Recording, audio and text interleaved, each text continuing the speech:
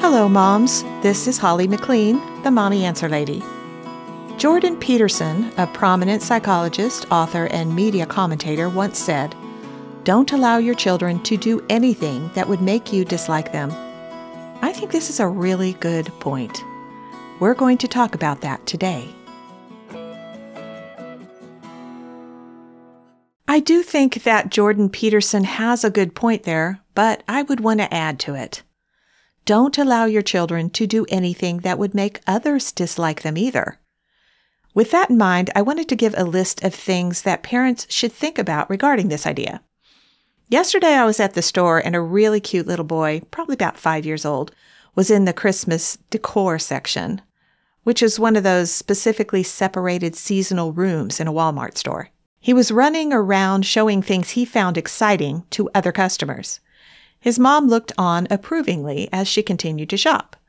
Some of the patrons thought this was really cute and interacted in a positive way.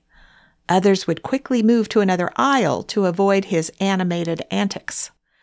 I continued to watch as he went to the other end of the Christmas section from where his mom was shopping and grabbed a huge glittery candy cane yard display. He loudly proclaimed how he loved it and wanted to buy it. No one in the whole store would have been able to avoid hearing him and his mom as they discussed the matter. Thankfully, she was willing to buy the item, or I suspect a tantrum would have ensued, which could have cleared the entire Christmas section in an instant.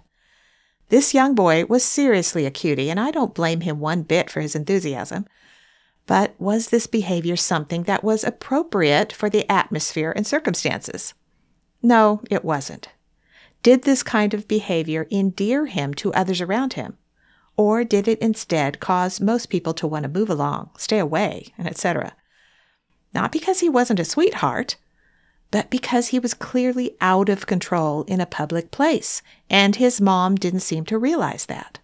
I wanted to talk about and address this whole subject because there have been people who have argued that the whole concept of teaching and training children to behave is making their children's behavior all about them as the parent rather than looking at the needs of the child. That's actually not true. Children know when their parents like them, and they also know when others like them, and they know when they don't. That knowledge directly correlates to the way they view themselves, their own capabilities, and their own self-worth. Even if parents love their children, that doesn't always mean they like them. So when parents allow their children to do things that are annoying and antisocial, such as throw tantrums or run around in public indoor spaces, and etc., they are contributing to the real possibility of others not liking their children, and therefore contributing to the thoughts in the mind of that child that they are not a likable or worthy person in the eyes of others. When others are around you and your children, they should be delighted. And, though I know it's hard to admit, if you don't really like to be around your children, chances are others don't either. If that's the case, it's time to work on it.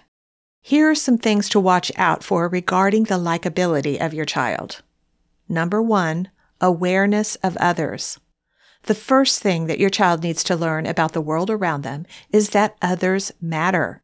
You want to shape their mind around the idea that they are part of the society they are living in, and it is their job to do whatever they can to be of service, whether that means actually serving someone in some way, or just not being a distraction or annoyance to others. Number 2, making noise. Now, it's okay for children to make noise, but they should be taught to be aware of the noise they are causing. It should be pointed out to them if they are being overly loud in small spaces. Others should not have to adjust their volume to have a conversation in the presence of children. So let them know that if others cannot have a conversation because they are in the room, they are being too loud. Number 3, boisterous behavior. I have 2 young grandsons, and one of the things I have taught them is that there are places for play and places that are not for play. When they come to my house, there is a playroom downstairs. They know that's where they can be boisterous and silly and wrestle around within reason. They have a choice to do that downstairs or outside. But in the living area where others are gathered, that kind of behavior isn't appropriate.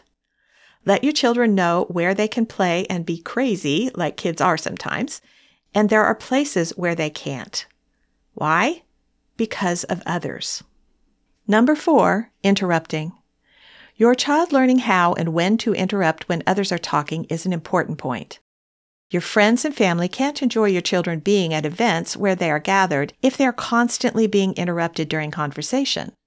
Teach your children how to interrupt politely so they will not be that annoying child who keeps talking over adults and disregarding the fact that they're in the middle of a sentence. If you don't know about the hand on the arm method, it is described in my book, How to Train Your Child to Behave, which you can look up on my website or YouTube channel. I'll try to do another podcast about that in the future too. Number 5, rude greetings. One of the things many parents miss and seem to not even know is an issue is that their children need to know how to properly respond when they're greeted by others. Hiding behind the parent's leg, ignoring someone when they speak to them, etc., it's not acceptable. They need to learn how to meet and greet others politely. They can learn this as early as they can walk.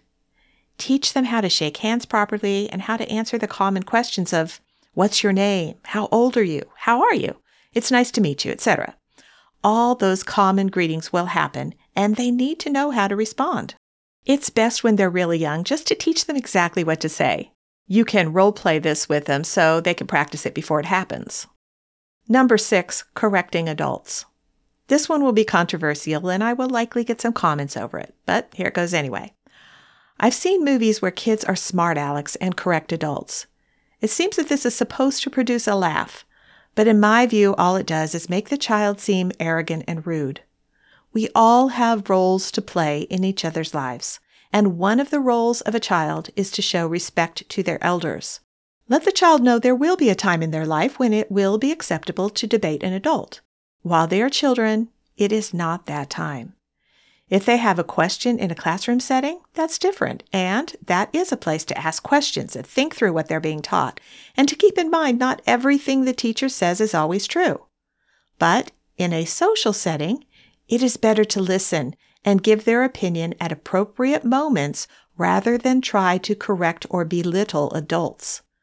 Adults should always be respectful to children and listen to their concerns and questions. But children should respect adults too, and a bold, arrogant child is not an attractive one and will be seen as a nuisance rather than the blessing they really are. Number 7, asking inappropriate or intrusive questions. Children should also be aware that there are certain subjects that are not appropriate for a child to ask. One would be how old an adult woman is, how much money does someone make, or why they got divorced.